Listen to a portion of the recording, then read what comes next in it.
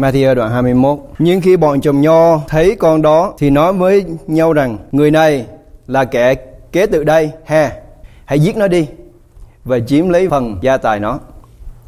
Đề tài của tôi muốn nói ngày hôm nay đó là sự điên loạn của lòng vô tín.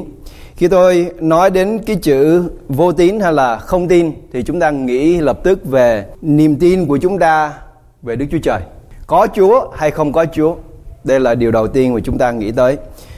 Nhưng quý bạn chị em, ta có biết Kinh Thánh nói đến cái sự vô tín, đó không phải là cái điều mà Kinh Thánh nói đến không? Kinh Thánh không có nói chúng ta tin có Đức Chúa Trời hay không có Đức Chúa Trời. Kinh Thánh cũng nói chúng ta tin có Chúa Giêsu hay không có Chúa Giêsu. Bởi vì khi Chúa Giêsu đối diện với những cái người ở đó nhìn thấy mặt Ngài, Chúa nói với họ: Sa-tan nói với các ngươi mà các ngươi vẫn không tin. Vậy thì cái sự vô tín này nó không phải là tin có Đức Chúa Trời hay không có Đức Chúa Trời. Điều đó cũng tốt, giống như ông Gia-cơ ông nói, anh em tin có Đức Chúa Trời cũng tốt. Nhưng ma quỷ nó cũng có tin có Đức Chúa Trời nữa, mà nó không có lên thiên đàng. Vậy thì tin có hay không có Đức Chúa Trời không có đem chúng ta vào trong nước thiên đàng đâu. Cái sự vô tín đó dĩ nhiên là những người mà không tin có Đức Chúa Trời là họ phủ nhận cái điều nó sờ sờ có trước mắt của họ. Ở đây ai không tin là mình có linh hồn? Mình có thấy không? Những ai ở đây dám phủ nhận mình không có linh hồn? Không có ai hết. Như vậy thì mình tin có linh hồn hay không có linh hồn, nó cũng không có giá trị gì cho sự cứu rỗi của chúng ta. Nhưng mà nó có giá trị cái chỗ này: nếu mình tin mình có linh hồn thì mình sẽ nuôi nấng nó. Nhưng nếu mình không tin có linh hồn thì để mặc kệ nó. Vậy thì cái sự vô tín mà tôi muốn nói đến ngày hôm nay đó là khi chúng ta không tin những điều mà Đức Chúa Trời nói là đúng và nó sẽ xảy ra. Đó là cái sự vô tín mà tôi muốn nói đến. Tôi muốn chỉ cho hội thánh có một vài cái câu Kinh Thánh ở đây nói về cái vấn đề tin có hay không có Đức Chúa Trời, nó không có ảnh hưởng gì hết. Trong Công vụ các sứ đồ đoạn 19, câu chuyện lịch sử này cho chúng ta thấy cái vấn đề tin có hay là không có Chúa Giêsu nó không có ảnh hưởng đến cái sự cứu rỗi. Câu 15: Xong quỷ dữ đáp lại rằng: Ta biết Đức Chúa Giêsu và rõ Phao-lô là ai, nhưng ngươi là kẻ nào? Quỷ nó nói nó biết Chúa Giêsu, nó cũng biết Phao-lô nữa. Ở đây ai biết Chúa Giêsu? Tất cả chúng ta ai cũng biết Chúa Giêsu hết. Ai biết Phao-lô? Chúng ta cũng biết Phao-lô hết. Quý bạn chị em có biết gì không? Quỷ nó cũng biết Chúa Giêsu, quỷ nó cũng biết Phao-lô. Nhưng cái quan trọng á là nó có biết mình hay không. Bởi vì nếu nó không biết mình thì nó sẽ hành hạ mình. Nhưng nếu mình ở trong Chúa Giêsu thì nó sẽ biết mình và nó sẽ tránh xa mình. Luca đoạn 4 câu 41, theo dõi với tôi. Vậy thì tin có Chúa hay là tin không có Chúa nó không có ảnh hưởng gì về cái sự cứu rỗi của chúng ta hết. Cũng có các quỷ ra khỏi nhiều kẻ mà kêu rằng Ngài là Đấng Christ, con Đức Chúa Trời. Nhưng Ngài quở nặng chúng nó, cấm không cho nó nói mình biết Ngài là Đấng Christ. Vậy thì quỷ nó cũng xưng Chúa Giêsu là Đấng Christ, cũng giống như ai? Phi-e-rơ nói Ngài là Đấng Christ. Còn các ngươi nói ta là ai? Thì Phi-e-rơ nói với Chúa rằng Ngài là Đấng Christ, con của Đức Chúa Trời. Quỷ nó cũng xưng Chúa Giêsu là Đấng Christ, con của Đức Chúa Trời. Nó cũng biết Chúa là Đấng Christ, con của Đức Chúa Trời. Và Chúa nói im miệng đi. Bởi vì cái sự hiểu biết đó nó không đem chúng ta vào trong nước Đức Chúa Trời đâu. Điều gì sẽ đem chúng ta vào trong nước Đức Chúa Trời? Nghe lời của Chúa, vâng theo lời của Chúa, kính sợ Chúa và kết trái cho Đức Chúa Trời. Đó là điều sẽ đem chúng ta vào trong vương quốc của Đức Chúa Trời. Vậy thì đức tin của chúng ta giống như ông Gia-cơ nói, nó là một cái bình để nó chứa đựng thánh linh của Đức Chúa Trời. Cũng như chúng ta đi ra ngoài đường, chúng ta tin cái gì? Vào luật pháp. Mọi người sẽ đi theo luật pháp, cho nên chúng ta sẽ không có bị người ta làm hại. Nếu mọi người tuân theo luật pháp thì cái đức tin của chúng ta nó phải chứa đựng: một là luật pháp của loài người, hai là luật pháp của Đức Chúa Trời, còn ba là luật pháp của ma quỷ. Vậy thì đức tin của chúng ta nó cũng không dẫn chúng ta đi đến trong sự cứu rỗi. Cái đức tin của chúng ta phải bao trùm thần linh của Đức Chúa Trời mới dẫn chúng ta đi vào trong nước thiên đàng. Nhưng nếu chúng ta chỉ tin vào trong con người không, và có rất là nhiều người ngày hôm nay ở trong hội thánh của Chúa, chúng ta chỉ tin vào trong cái khả năng của con người, và những người đó tôi quả quyết điều này họ sẽ không đi vào trong nước Đức Chúa Trời. Có những người tin vào trong quyền năng của ma quỷ, chúng ta nghĩ họ đi đâu? Nhưng có những người, đức tin của chúng ta tin vào trong tất cả những gì Đức Chúa Trời nói, nắm lấy Chúa Thánh Linh là kim chỉ nam cho linh hồn của mình, thì mình sẽ đi vào trong vương quốc của Đức Chúa Trời. Chúng ta tin điều đó chăng? Cái sự vô tín nó sẽ hủy diệt chúng ta là ở đây, Giăng đoạn 8 câu số 45. Tôi muốn đọc câu 44 trước rồi tôi đọc câu 45. Các ngươi bởi cha mình là ma quỷ mà sanh ra, các ngươi muốn làm nên sự ưa muốn của cha mình. Vừa lúc ban đầu nó là kẻ giết người, chẳng bền giữ được lẽ thật, vì không có lẽ thật ở trong nó đâu. Khi nó nói dối thì nói theo tánh riêng mình, vì nó vốn là kẻ nói dối và cha của sự nói dối. Nhưng vì ta nói lẽ thật nên các ngươi không tin ta.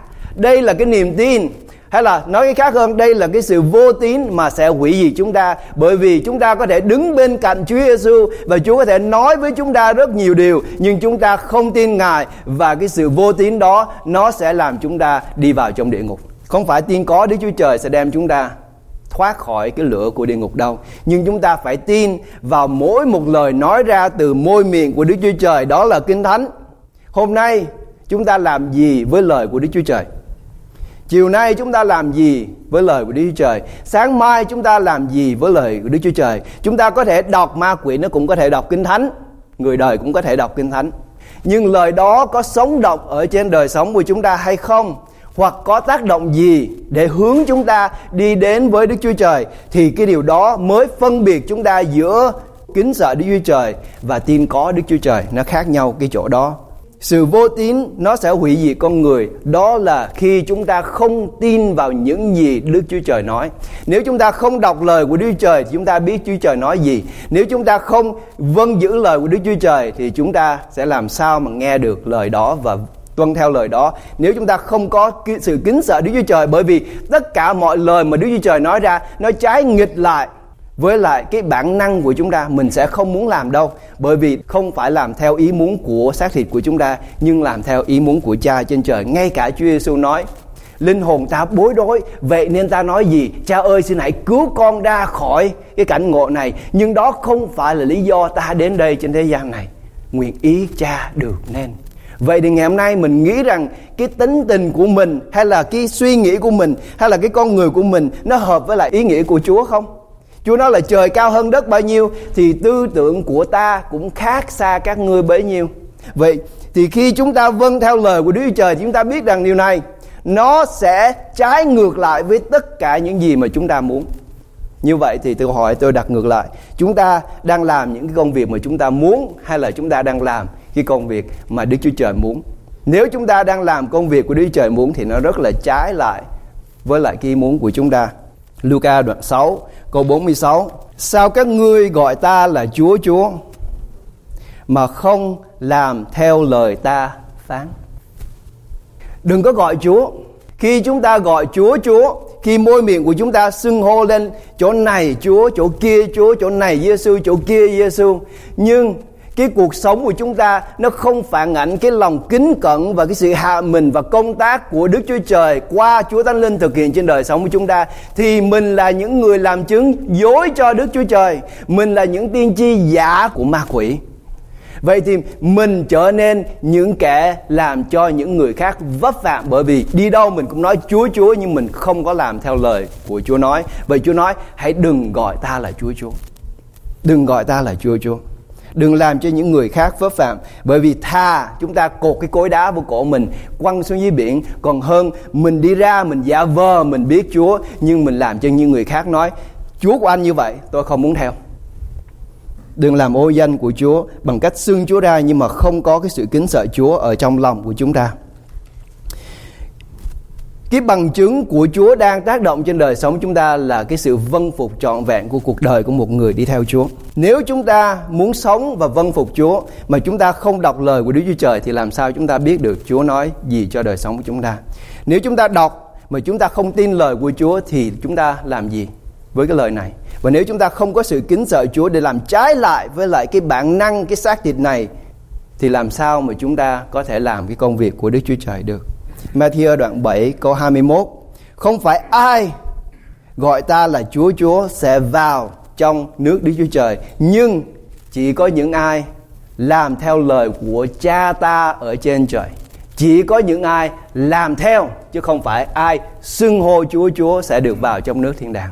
Chúng ta phải làm theo. Chúng ta có biết ý muốn của Cha chúng ta trên trời là gì không? Hãy nghe lời ví dụ khác. Có người chủ nhà kia trồng một vườn nho, rào xung quanh, ở trong đào một cái hầm ép rượu và cất một cái tháp, rồi cho những kẻ trồng nho mướn và đi qua xứ khác. Tôi muốn hội thánh của chúng ta suy nghĩ về cái câu chuyện này. Đang nói Chúa Giêsu đang đối diện với người Do Thái, và Chúa nói với người Do Thái như thế này: các ngươi là dân tuyển chọn của Đức Chúa Trời. Các ngươi được Đức Chúa Trời chọn. Các ngươi được Đức Chúa Trời ban cho đất mà không phải là đất đai của các ngươi. Cái nơi tốt nhất Đức Chúa Trời đã chọn và đã ban cho các ngươi. Đức Chúa Trời đã rào một cái hành rào xung quanh các ngươi để mà bảo vệ các ngươi. Đức Chúa Trời đã cho các ngươi có cái hầm ép rượu để các ngươi có thực phẩm và cái sự vui mừng ở trong đó. Rượu nói đến cái sự vui mừng.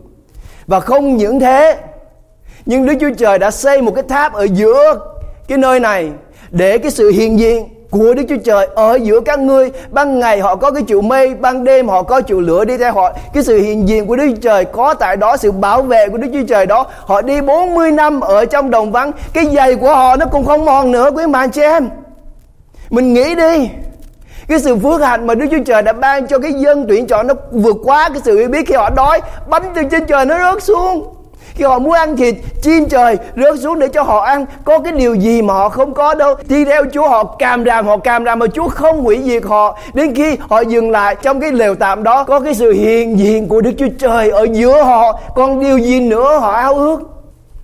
Nhưng rồi khi đấng thánh đến của Đức Chúa Trời, đấng đã hứa ban cho họ để đem họ ra khỏi cái sự nô lệ của xác thịt này, Phi-lát đến trước mặt những người này và nói: các ngươi muốn ta làm gì với vua của các ngươi gọi là Giêsu? Thì họ trả lời: hãy đóng đinh hắn trên cây thập tự. Nhưng có luật, ta sẽ tha cho một kẻ tù phạm. Ngươi có muốn ta tha cho Giêsu mà ngươi gọi là vua không? Không, chúng tôi muốn Ba-ra-ba. Cái sự lựa chọn con người là những cái điều mà xấu nhất. Chúng ta không có bao giờ muốn chọn điều tốt nhất cho mình đâu. Mình chỉ chọn cái điều xấu nhất thôi. Bởi vì vậy cho nên Chúa mới chọn thế cho chúng ta. Chúa gọi chúng ta, Chúa chọn chúng ta, Chúa lọc chúng ta ra. Bởi Chúa nói chúng ta thuộc về Ngài. Và bởi vì họ từ chối Đức Chúa Trời, bởi vì họ không nhận Chúa Giêsu là cứu Chúa của họ. Roma đoạn 11 câu số 15: vì nếu sự dứt bỏ họ ra đã làm sự hòa thuận cho thiên hạ hay là cả thế giới, thì sự trở lại ở trong ân điển há chẳng phải là sự sống lại từ trong kẻ chết hay sao? Bởi vì dân Do Thái họ từ chối, ở trong cái sự phước hạnh đó họ từ chối Đức Chúa Trời, thì Chúa cắt họ đi. Và bởi vì bây giờ cái gốc nho có những cái nhánh nho nó bị cắt đi rồi, thì Chúa lấy những cái nhánh nho ở ngoài không có thuộc về cái nhánh nho tuyển chọn đó, Chúa tháp vào trong gốc nho. Vậy thì Chúa nói nếu như cái sự bỏ đi của một dân tộc trở nên cái sự phước hạnh của cả thế giới này, huống chi sự nhận lại của cái dân tộc đó là cái sự sống lại. Vậy Đức Chúa Trời đã chặt họ ra khỏi cái gốc nho rồi, thì chúng ta được tháp vào. Đây là cái sự phước hạnh mà Đức Chúa Trời phó ban chúng ta. Nhưng ông Phaolô ông cảnh cáo chúng ta điều này: phải lắm, các nhánh đó đã bị cắt bởi chẳng tin, và ngươi nhờ đức tin mà còn chớ kiêu ngạo, hãy sợ hãi. Mình ở trong Chúa, mình đừng có nghĩ rằng nếu Chúa đã không tiếc những nhánh nho thật thì Chúa cũng sẽ không tiếc những nhánh nho phản bội đâu. Đừng có kiêu ngạo. Vậy hãy xem sự nhân từ và sự nghiêm ngặt của Đức Chúa Trời. Đức Chúa Trời có hai bàn tay. Một bàn tay của sự nhân từ thương xót, và bàn tay của sự công bình chánh trực. Sự nhân từ đối với chúng ta ngày hôm nay, nhưng sẽ đến một ngày hội thánh ơi, cái bàn tay kia nó sẽ đặt xuống. Bởi vì Chúa phải là đấng công bình và xét xử những kẻ có tội, không thể nào cầm bằng là vô tội được. Còn nếu không, Đức Chúa Trời của chúng ta không phải là Đức Chúa Trời. Nhưng ngày hôm nay đây là thời kỳ ân điển của sự chọn lựa của Chúa. Hãy trở về với Chúa. Hãy về với Chúa. Hãy quay trở về. Hãy có một cái tấm lòng như ông Phaolô nói đây: chớ kiêu ngạo, hãy sợ hãi. Vì mình biết rằng sẽ đến một ngày Đức Chúa Trời sẽ quay trở lại và Chúa sẽ hỏi: trái của con đâu? Vậy hãy xem sự nhân từ và nghiêm ngặt của Đức Chúa Trời. Hãy xem sự nhân từ và nghiêm ngặt của Đức Chúa Trời. Chúa có cả hai cái bổn tánh, sự nhân từ và sự nghiêm ngặt. Chúng ta dạy con, chúng ta cũng có hai mặt. Một cái mặt nhân từ, tha thứ, nhưng mặt kia chúng ta cũng phải sửa phạt. Còn nếu không, con của mình nó sẽ hư. Đấng Christ là cái vườn nho của linh hồn của chúng ta, mình có biết không? Ngày hôm nay cái câu chuyện này tôi muốn nói đến chỉ đến cái linh hồn của mỗi người trong chúng ta. Chúng ta đã hưởng cái sự phước hạnh ở trong cái sự chết dã man của Đức Chúa Trời. Chúng ta có biết điều đó? Mình đang hưởng cái sự nhân từ. Ngày hôm nay chúng ta nghe cái lời làm chứng. Chúng ta thấy bởi vì cái sự thương xót của Chúa, Chúa đã thay đổi, Chúa làm cho cái nước mắt này nó ráo đi. Đây là cái sự nhân từ của Chúa. Nhưng cái sự nhân từ này đến ở trong cái sự đánh đập tàn nhẫn và cái sự giết đi của con của Đức Chúa Trời đã cho chúng ta. Đừng có quên điều này. Đừng có quên điều này. Chúng ta hưởng những cái phước hạnh này bởi vì Chúa đã bị đánh đập vì cớ chúng ta và bị chết đi vì cớ chúng ta. Hãy có một cái tấm lòng rất là hạ mình cũng như sợ hãi, bởi vì chúng ta biết rằng tất cả mọi sự đều có giá trả hết.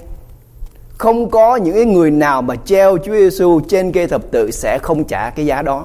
Chỉ có những người nào đã được tha rồi mới không phải ứng hầu trước mặt Đức Chúa Trời. Và khi chúng ta ứng hầu trước mặt Đức Chúa Trời lần cuối, hãy sợ, bởi vì là một cái sự kinh hoàng cho những ai rơi vào trong tay của Đức Chúa Trời hằng sống. Hạt giống của Chúa Giêsu đã giải ra ở trong linh hồn của quý vị. Và ngày hôm nay chúng ta ở trong đâu? Ở trong vườn nho của Đức Chúa Trời, của sự thương xót, sự thăm viếng. Chúa bảo vệ linh hồn của chúng ta. Chúa cho chúng ta tất cả mọi cái sự giàu sang ở trong cái tình thương của Chúa và cái sự hiện diện của Chúa ở trên đời sống của chúng ta. Đừng làm Thánh Linh buồn, bởi vì giá rất lớn mà Thánh Linh đã được ban cho chúng ta. Chúa đang ở trong tâm lòng của mỗi người chúng ta. Vương quốc của Đức Chúa Trời bây giờ ở đâu? Ở trong lòng của chúng ta. Chúng ta có biết không? Cái vườn nho đó nó ở trong lòng chúng ta. Vậy ngày hôm nay tôi muốn hội thánh ơi, chúng ta xét lại cái lòng của mình. Mình có đang cư xử với Chúa giống như Israel cư xử với Chúa Giêsu trước đây hay không? Hãy xem lại, hãy xét lại.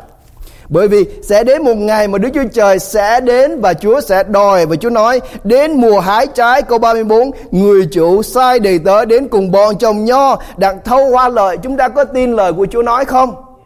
Chúng ta có tin rằng điều này nó sẽ xảy đến? Một ngày nào đó Chúa đến và Chúa nói: con ơi, trái đâu? Ta cho con mướn cái vườn này để con làm công. Bây giờ cho ta xem cái trái. Có không? Ngày hôm nay nếu Chúa đến với tâm lòng của chúng ta và Chúa nói: con ơi, cho ta xem cái trái, mình có không? Có nhiều người nói: tôi đâu có thấy sự phước hạnh của Chúa đâu, tôi đâu có cái vườn nho. Có những người ở trong hội thánh không có vườn nho của Chúa. Điều đó tôi không phủ nhận. Quý anh bạn chị em, chúng ta sống ở trong nước Mỹ này. Mình đi ra ngoài đường, mình lên trên xe mình lái, mình tới đèn đỏ mọi người dừng lại đèn đỏ, đèn xanh mọi người đi. Khi rẽ tay phải thì mình xích nhô mình rẽ tay phải, mình rẽ tay trái mình xích nhô mình rẽ tay trái. Mình tin là những người chạy tới họ sẽ dừng lại, họ không có đụng xe mình. Mình ở đây có thể khi mình mới từ Việt Nam qua, mình cảm thấy nó rất là bỡ ngỡ, bởi vì những người mà họ mới lái xe bên Mỹ họ lái rất là cẩn thận vì họ sợ băng qua đường, mặc dù nó là đèn xanh họ sợ băng qua đường. Bởi vì sao? Bởi vì quen ở Việt Nam rồi, mỗi lần đi đâu mình phải nhìn và mình không có tin chắc rằng người ta sẽ tuân theo luật lệ, cho nên họ lái rất là chậm, họ sợ lắm. Nhưng mà mình lái ở đây thời gian cái mình quen luật pháp và mình thích luật pháp, mặc dù mình không thích khi mà luật pháp nó kết án mình bởi vì mình chạy nhanh quá tốc độ. Nhưng mà mình ở trong cái thâm tâm của mình tôn trọng những người mà tôn trọng luật pháp. Và mình biết rằng nếu không có luật pháp thì nó là một cái sự hỗn loạn. Vì mình nhìn qua bên cái bề sông bên kia thì mình thấy nó rõ ràng. Nhưng mà ở đây thời gian mình có nghĩ rằng đây là một cái nước phước hạnh không? Không. Mới bắt đầu mình lên án, mình chỉ trích, mình nói ông này như thế này, ông kia như thế kia, cái người lãnh đạo như thế này, người lãnh đạo như thế kia. Nhưng nếu không có những người này để cho mình quản lý thì mình nghĩ như thế nào? Cái cuộc sống của mình ở trong cái nước Mỹ này như thế nào? Nó cũng y như Việt Nam vậy đó. Mình sẽ đem cái hệ thống đó qua bên này và nó sẽ lộn xộn, nó sẽ hỗn loạn. Nhưng mình ở đây một thời gian mình đâu có thấy sự phước hạnh gì đâu. Ở đây là cái nơi mà nó cho phép tất cả những người nào cố gắng mình có thể thành công được. Nhưng có mấy ai thành công ở đây? Bởi vì mình không có nghĩ rằng mình đang sống ở cái nơi tất cả mọi sự được mở ra cho mình. Cũng vậy, ở trong Chúa cũng vậy. Ê-phê-sô đoạn 1 câu 3 đến câu 6. Ngợi khen Đức Chúa Trời Cha, Đức Chúa Giêsu Christ chúng ta, Ngài đã xuống phước cho chúng ta trong Đấng Christ đủ mọi thứ phước thiêng liêng ở các nơi trên trời. Không có điều gì chúng ta không có hết, chỉ có điều chúng ta không nhận ra thôi. Không có điều gì Đức Chúa Trời không ban chúng ta hết. Đủ mọi thứ phước có nghĩa là không thiếu một thứ phước nào hết. Đủ hết tất cả mọi thứ phước thiêng liêng. Chỉ có điều chúng ta không nhận ra là bởi vì chúng ta chưa học luật pháp của Đức Chúa Trời. Chúng ta chưa có tôn trọng luật pháp của Đức Chúa Trời. Mình chạy xe mình cứ phóng ra ngoài đó, xong người ta đụng mình cái mình lại nổi cáu lên. Mình không học luật, mình không biết, mình cứ nghĩ là mình đinh ninh, là mình ở trong một cái nơi nó không có luật pháp. Nhưng ở trong vương quốc của Đức Chúa Trời có luật pháp. Nếu chúng ta tuân theo luật pháp của Đức Chúa Trời thì mình sẽ hưởng cái sự phước hạnh của luật pháp. Nhưng nếu mình đi ra và mình cứ phá luật pháp của Đức Chúa Trời thì mình lãnh cái gì? Cái ticket. Mình tiếp tục mình phá luật pháp thì mình lãnh cái gì? Cái ticket. Nó treo bằng. Xong rồi mình đi ra ngoài đó, mình đụng cái người nào đó, mình giết một người nào đó thì mình hưởng cái gì? Cái tù. Cũng vậy thôi. Ở trong thế giới thiên liêng, trong thế giới thuộc linh, có luật pháp của Đức Chúa Trời. Mình có biết mình đang phạm luật pháp của Chúa hay không? Bởi vì sự nhân từ của Chúa mình không nhìn thấy, mình không phải trả giá cho cái ticket của mình ngày hôm nay. Nhưng sẽ đến một ngày Đức Chúa Trời đến và Chúa Trời nói là: tại sao con không vâng theo lời của ta? Tại sao con không làm theo luật pháp mà ta đã giao cho con làm? Tất cả mọi sự Chúa ban chúng ta hết rồi, chúng ta không thiếu gì hết. Đừng trở nên như con trẻ bị nó đẩy đi đây, đẩy đi kia. Người ta nói cái này, người ta nói cái kia, mình theo. Mình phải biết luật pháp của Đức Chúa Trời. Có nhiều người sẽ đến và nói quý vị là nếu quý vị ăn ở trong xe sẽ bị ticket. Nếu mà chúng ta không biết thì mình làm gì? Trước đây mình ngồi mình ăn thoải mái đúng không? Nhưng khi mình biết rồi thì mình làm gì? Mình không ăn nữa. Nhưng nếu ngày hôm nay tôi nói cái đó không phải luật thì mình làm gì? Mình chịu thua luôn. Mình làm gì? Mình phải đi tìm luật pháp mình đọc cho nó rõ. Nếu mình không biết luật pháp Đức Chúa Trời, mình chỉ nghe người này nói, nghe người kia nói. Cuối cùng để biết luật pháp Đức Trời, mình phải chịu trách nhiệm cho luật này. Bởi vì khi mà cảnh sát kéo mình lại mà nói là tại sao anh phạm luật? Tự vì mục sư nói. Hãy trưởng thành ở trong cái sự hiểu biết của luật pháp của Đức Chúa Trời. Hãy trưởng thành trong lời của Chúa để chúng ta có thể biết được lời của Chúa như thế nào. Đến mùa hái trái, người chủ sai đầy-tớ đến cùng bọn trồng nho, đặng, thâu, hoa-lợi. Bọn trồng nho bắt các đầy-tớ, đánh người này, giết người kia, ném đá người nọ. Người chủ lại sai đầy-tớ khác đông hơn khi trước, họ cũng đến đối đãi một cách như vậy. Mình nghĩ tôi đâu có làm điều này đâu. Đây là dân Israel, họ làm điều này với lại những người tiên tri. Ta coi một vài ví dụ ở trong Cựu Ước, chúng ta thấy họ làm cái điều này. Các vua thứ nhất, đoạn 22 câu 24. Có một người tiên tri tên là Mi-chê. Ông đến với lại ông A-háp và ông nói với vua A-háp là Đức Chúa Trời đã sai thần giả mạo hay là thần nói láo vào trong cái miệng của các tiên tri giả, tiên tri ba anh của vua, để nói cho vua để mà giết vua đi. Thì ông vua, ông mới nổi giận lên. Một người đứng bên cạnh vả má cho Mi-chê một cái. Mình biết ông A-háp là một vua cũng khá ác, cho nên mình cũng bỏ qua cho ông. Được không? Bỏ qua cho ông để nghe mấy cái chuyện này mới thấy kinh hoàng. Sử ký thứ nhì đoạn 16. Ông vua Asa có một người tiên tri tên là Hanani đến. Và Hanani nói là tại sao vua đã bỏ Đức Chúa Trời, không nương cậy vào trong Đức Chúa Trời mà nương cậy vào trong dân Syria. Vua Asa nổi giận lên làm gì? Bắt Hanani ném vào trong tù. Vua Asa là một người vua tốt chứ không phải người xấu. Mình đừng có nghĩ rằng mình không làm cái công việc này. Sẽ có những người đến trên đời sống của chúng ta. Họ sẽ nói với mình, họ sẽ nói rằng anh, chị, cô, chú đã đi sai đường rồi. Hãy quay trở về với Đức Chúa Trời đi. Hãy nghe lời của Chúa, hãy trông cậy nơi Chúa. Mình biết cái câu chuyện của vua Asa. Sau này cái chân của ông nó có tật. Nhưng lời Kinh Thánh nói rằng thay vì ông đi tìm cầu Đức Giê-hô-va, ông không tìm cầu, ông đi tìm cầu gì? Những người thầy thuốc. Và cả cuộc đời ông bị cái bệnh này. Có những người sẽ đến trên đời sống của chúng ta, nhưng nếu mà mình từ chối cái tiếng nói của những người đó, mình không thèm nghe những cái lời nói của những người đó, cũng giống như mình vả má họ, mình nói họ cút đi, hay là mình đem họ, mình nhốt họ trong tù để mình không cần phải nghe cái lời của họ nữa. Nhưng chưa, một người vua gọi là một trong những người vua tốt nhất của Judah làm điều này. Chữ thứ nhì đoạn 24 câu 21. Joash, ông nghĩ ông ngon lành lắm, và ông thật sự ông làm những công việc đó. Ông xây lại đền thờ của Đức Giê-hô-va. Đây là người con của thầy tế lễ Jehoiada, Sachari. Ông đến và ông nói với lại vua Joash là: vua tại sao không thờ phượng Đức Chúa Trời mà đi thờ phượng các thần ngoại? Chúng bèn phản nghịch với người. Câu 21. Và theo lệnh vua ném đá người tại trong hành lang của đền Đức Giê-hô-va. Ngay ở trong nhà của Đức Giê-hô-va, ông giết luôn cái người tiên tri. Mình đừng có nghĩ rằng mình không có làm điều này với những người mà Chúa sai đến. Những cái lời nói nào là những cái lời nói mình muốn nhận. Những cái lời nói nó tung mình lên, nó làm cho mình khoái, mình thích, mình nghe. Những ai mà thích nói những lời đó, những cái người mà thích được người ta khen ngợi mình, tôn trọng mình. Nhưng có mấy người đến trên đời sống của quý vị nói: quý vị đi sai rồi. Có một người tôi mới nói chuyện ngày hôm qua. Người đó nói với tôi như thế này: cái cách tôi sống cho Chúa là như thế này, miễn sao tôi vui là tốt rồi. Tôi đi đến cái bar, tôi vui bởi vì tôi có Chúa.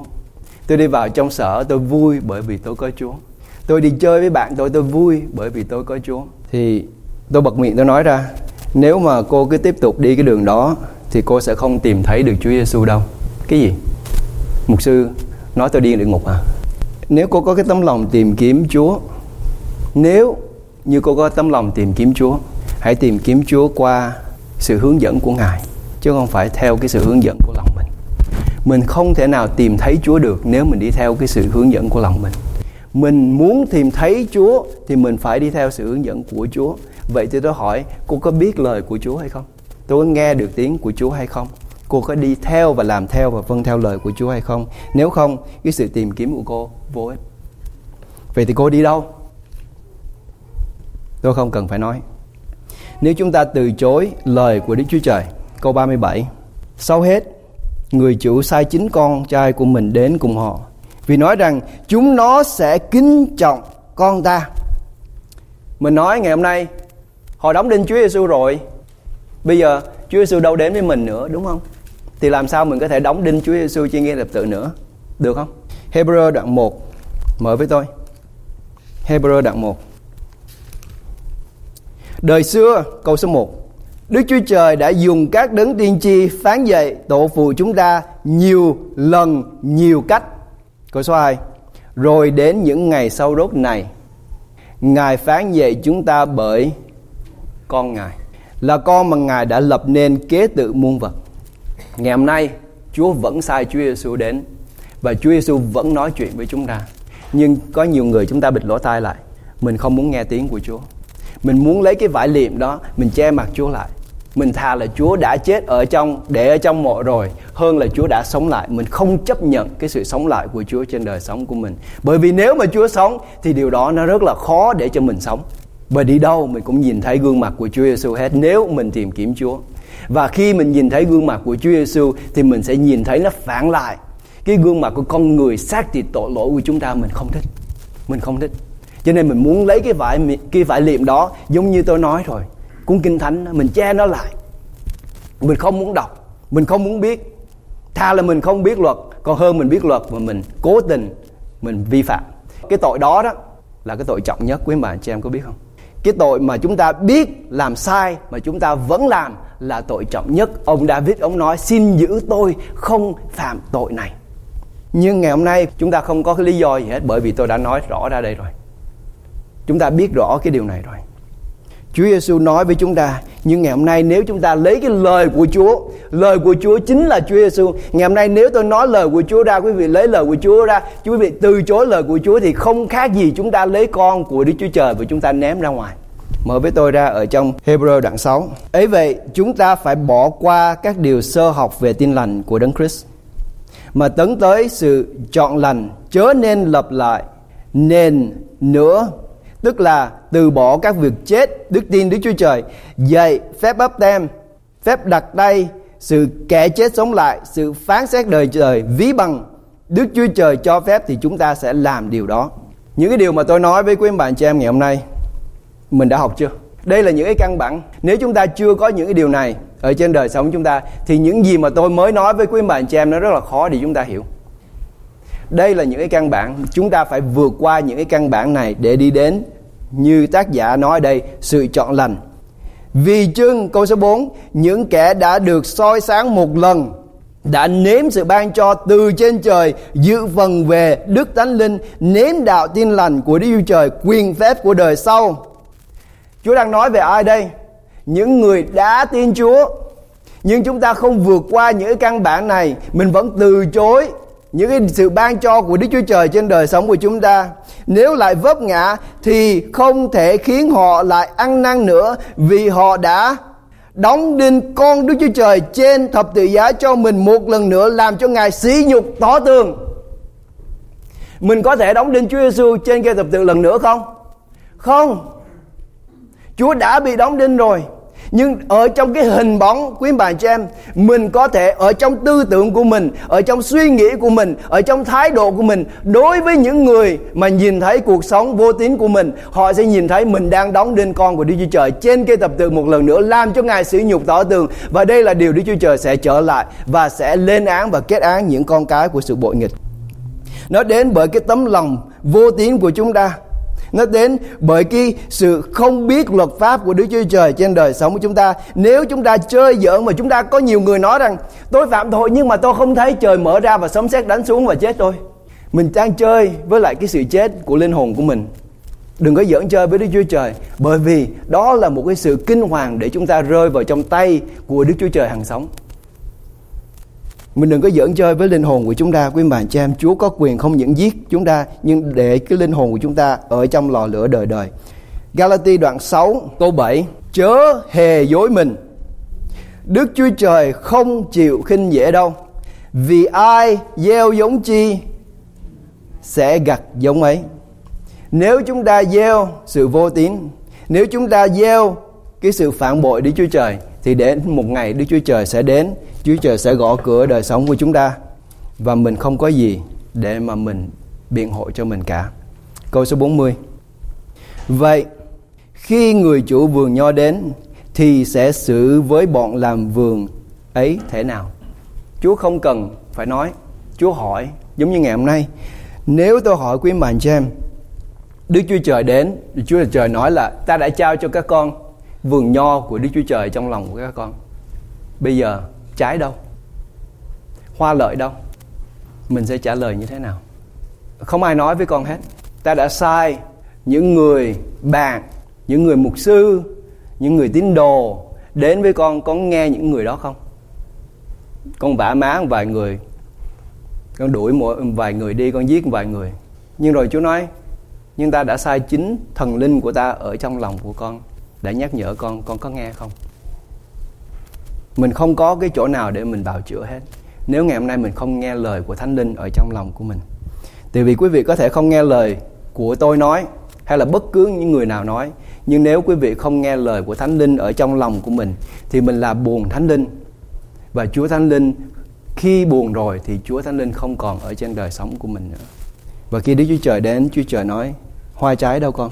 Nếu chúng ta gieo sự chết, từ chối Đấng Christ, thì chúng ta sẽ gặt hái cái sự nguyền rủa và sự bất hạnh. Chúng trả lời rằng người chủ sẽ diệt đồ hung ác ấy cách khổ sở. Đức Chúa Trời, cái cá tính của Đức Chúa Trời rất là công bằng. Nhưng nhiều khi mình không muốn nhìn thấy cái mặt này của Đức Chúa Trời. Mình muốn nhìn thấy cái mặt nào? Sự nhân từ của Chúa. Có bao giờ mình đọc hay là mình nghe một người nào đó nói chuyện với mình và nói Đức Chúa Trời sẽ phán xét cái công việc gian ác mà anh đang làm? Ít lắm. Hầu hết là mình không bao giờ mình nói. Mình luôn luôn mình nói không sao đâu, Đức Chúa Trời sẽ tha thứ, Đức Chúa Trời sẽ bỏ qua. Nhưng mình biết đến một ngày nào đó Chúa sẽ gõ cửa cái linh hồn đó, và Chúa nói ở đâu? Ta đã trao cho con cái vật quý giá nhất của thiên đàng, đó là con của ta. Con đã làm gì? Trái của Thánh Linh đâu? Hoa quả của cái sự phước hạnh mà ta đã ban cho con đâu? Tại sao không có ở đây? Và cái câu trả lời, chính mình sẽ làm chứng nghịch cùng mình. Mình sẽ nói giống như những người này nói. Chúng trả lời rằng chủ sẽ diệt đồ hung ác ấy cách khổ sở, và cho bọn trồng nho khác mướn vườn ấy là kẻ sẽ nộp hoa lợi. Lúc đến mùa, Chúa sẽ cắt đi cái nhánh đó và sẽ tháp cái nhánh khác vào. Đây là cái bản tánh của Đức Chúa Trời. Tôi không thể nào nói trái hơn những cái điều gì mà Đức Chúa Trời sẽ làm. Mặc dù quý vị có thích hay là không thích tôi, nhưng đây là lời của Đức Chúa Trời. Tôi chỉ là người đầy tớ của Chúa. Và cuối cùng, Chúa Giêsu trả lời với họ như thế này. Đức Chúa Giêsu phán cùng họ rằng, đây là cái chìa khóa cho chúng ta ngày hôm nay. Câu 42, Đức Chúa Giêsu phán cùng họ rằng, các ngươi há chưa hề đọc lời trong Kinh Thánh sao? Tất cả cái sự hiểu biết của chúng ta nó nằm ở trong lời Đức Chúa Trời. Mình có thể đọc giống như người ngoài đọc và không có sự soi dẫn, nhưng mình có thể đọc với Thánh Linh của Chúa ở trong sự tìm kiếm, vâng lời và thực hành cái ý muốn của Đức Chúa Trời. Bởi vì Chúa hứa với chúng ta điều này. Cái sự vô tín của chúng ta không phải là bởi vì chúng ta không đọc Kinh Thánh, nhưng bởi vì chúng ta không tin những gì mà chúng ta đọc ở trong Kinh Thánh toàn vẹn, chứ không phải những cái lời tốt không thôi, và chúng ta bỏ ra những lời xấu. Cái cuốn sách mà có thể bán chạy nhất đó là cuốn Kinh Thánh, lấy ra hết tất cả những cái sự nguyền rủa và đoán phạt của Đức Chúa Trời. Cuốn đó bán chạy lắm á. Mình nếu mà muốn làm tiền của những người vô tín ngày hôm nay, mình lấy Kinh Thánh, mình lọc ra hết tất cả những sự phán xét ở trong đó, sự đoán phạt, địa ngục, mình lấy hết ra, xong mình đóng lại làm cuốn sách Kinh Thánh, mình bán rất là chạy, nhiều người mua lắm. Giăng đoạn 15 câu 4 viết như thế này: ta là gốc nho, các ngươi là nhánh. Ai cứ ở trong ta và ta trong họ thì sanh ra lắm trái. Cách nào để chúng ta kết quả cho Đức Chúa Trời? Ở trong Chúa Giêsu. Mình ở trong, làm thế nào để mình ở trong Chúa Giêsu? Để lời của Chúa ở trong mình thì mình ở trong Chúa. Giống như Cha ở trong ta thế nào thì lời ta phán với các ngươi thánh hóa các ngươi. Lời của Chúa sẽ làm cho sạch lòng của chúng ta, và ở trong cái chỗ sạch đó, trong chỗ thánh hóa đó, Chúa Thánh Linh sẽ ngự ở trong đó. Lời của Đức Chúa Trời thánh hóa lòng chúng ta. Cứ ở trong Chúa thì Chúa sẽ ở trong chúng ta. Và điều chúng ta cần phải làm ngày hôm nay đó là chúng ta cần phải nghe được tiếng của Chúa. Làm thế nào ở giữa bao nhiêu cái gốc nho ở trong thế gian này ngày hôm nay chúng ta có thể nghe được cái gốc nho thật? Làm thế nào để chúng ta có thể lọc qua tất cả những cái sự giả dối ở trong xã hội ngày hôm nay? Có rất là nhiều cái cây nho nó đẹp lắm. Có rất là nhiều cây nho mà khi quý vị tới, quý vị sẽ nghe những cái bài nhạc nó làm cho cái lòng mình nó được thu hút. Có những cái cây nho nó tới nó làm cho lòng mình phấn khởi. Có những cái cây nho mà quý vị sẽ tới, nó sẽ có cái bóng rất là mát, nó làm cho mình rất là thoải mái. Mình có thể dựa cái cây nho đó mình nằm ngủ cả cuộc đời của mình, và mình cảm thấy rất là sung sướng và rất là phước hạnh. Và khi mình thức dậy mình thấy mình đang ở dưới địa ngục. Nhưng chỉ có một cái gốc nho thật, và những người nào nghe được tiếng của cây nho đó mới có thể đến cái gốc nho đó được thôi. Ở trong biết bao nhiêu ngàn, bao nhiêu triệu cái cây nho ở trên thế gian này ngày hôm nay, chỉ có một cái gốc nho thật kêu tên của mỗi người cho chúng ta. Hãy lắng nghe tiếng của Chúa, và để chúng ta nhận ra tiếng của Chúa, chúng ta phải biết lời của Ngài. Và khi chúng ta biết lời của Chúa, chúng ta sẽ tìm được cây nho, và Chúa Giêsu hứa với chúng ta như thế này: linh hồn của các ngươi sẽ được yên nghỉ. Chúng ta đến với Chúa trong sự cầu nguyện. Trời, chúng con cảm ơn Chúa vì lời của Chúa không xa chúng con. Vì chúng con ngày hôm nay có thể mở cuốn Kinh Thánh này ra, và lời của Chúa thấm nhuần vào trong lòng của chúng con. Con cảm ơn Chúa cho tấm lòng của những người đến đây để lắng nghe lời của Chúa, để nhận lấy lời của Chúa. Và con tin chắc điều này, một ngày tới đây chúng con sẽ nhìn thấy những cái cây này sẽ ra trái, sẽ kết quả cho vương quốc của Đức Chúa Trời. Họ sẽ là những cái nhánh, những cái cành sẽ đem lại cái sự sống cho những người mới bước vào trong cái nơi này. Những cái lời nói ra từ những môi miệng của những người ở đây sẽ nâng đỡ, sẽ khích lệ, sẽ đem lại sự sống cho ơi. Còn điều gì mà chúng con ao ước hơn ở trong cuộc đời này, đó là khi chúng con đụng được đến cái tâm lòng của những người đang chết, đang khao khát, đang đói, đang bất hạnh ở trong cuộc đời này. Khi họ không tìm thấy gì nữa hết ở trong cuộc đời này, họ đến Và chúng con có thể có lời của Đức Chúa Trời, có sự sống của Chúa, và chúng con chia sẻ cái sự sống này, và họ nhìn thấy Chúa Giêsu Christ, và họ được Chúa Ngài đụng đến cái linh hồn của họ, và họ được sống. Trời ơi, có điều gì phước hạnh hơn là khi chúng con nhìn thấy một linh hồn được biến đổi bởi vì Chúa đụng đến họ qua đời sống của chúng con. Và đây là điều mà chúng con khao khát. Chúa ơi, sử dụng mỗi một người ngày hôm nay để đem lại sự sống đời đời cho những con người ở trong thế gian này, cho những con người đang tìm ở trong thế gian này không thấy được một cái sự hy vọng nào cả. Nhưng khi họ đến với chúng con là những sứ giả của Ngài, những người trồng nho, những người ở trong vườn của Đức Chúa Trời, và họ có thể hái trái ở trên những cái cành này chơi ở trên đời sống của chúng con. Họ chỉ cần đụng đến chúng con sẽ có những cái trái của sự sống để chúng con trao cho những con người này, để cho họ ăn, để cho họ được sống, để cho linh hồn của họ được cứu, để cho cuộc sống của họ được biến đổi. Trời, để cho thế gian này thật sự biết Chúa. Ôi lạy Cha, con kêu cầu Chúa hãy làm việc này ở giữa những người ở trong căn phòng này, bởi vì Chúa đã chỉ thị cho chúng con đi và kết quả cho vương quốc của Đức Chúa Trời. Và không phải khả năng của chúng con, nhưng bởi vì Chúa Giêsu đầy dẫy ở trong lòng của mỗi người chúng con sẽ thực hiện cái điều này qua cuộc sống của chúng con. Con tin điều này, con chúc phước trên hội thánh điều này, và lạy Chúa sẽ Ngài dấy họ lên chơi, để cho những ngày tới đây không phải khả năng của bất cứ người nào, nhưng bởi ơn thương xót của Chúa ở trong lòng của chúng con sẽ thực hiện điều này. Ở trong danh của Chúa Giêsu Christ chúng con cầu nguyện. Amen. Amen.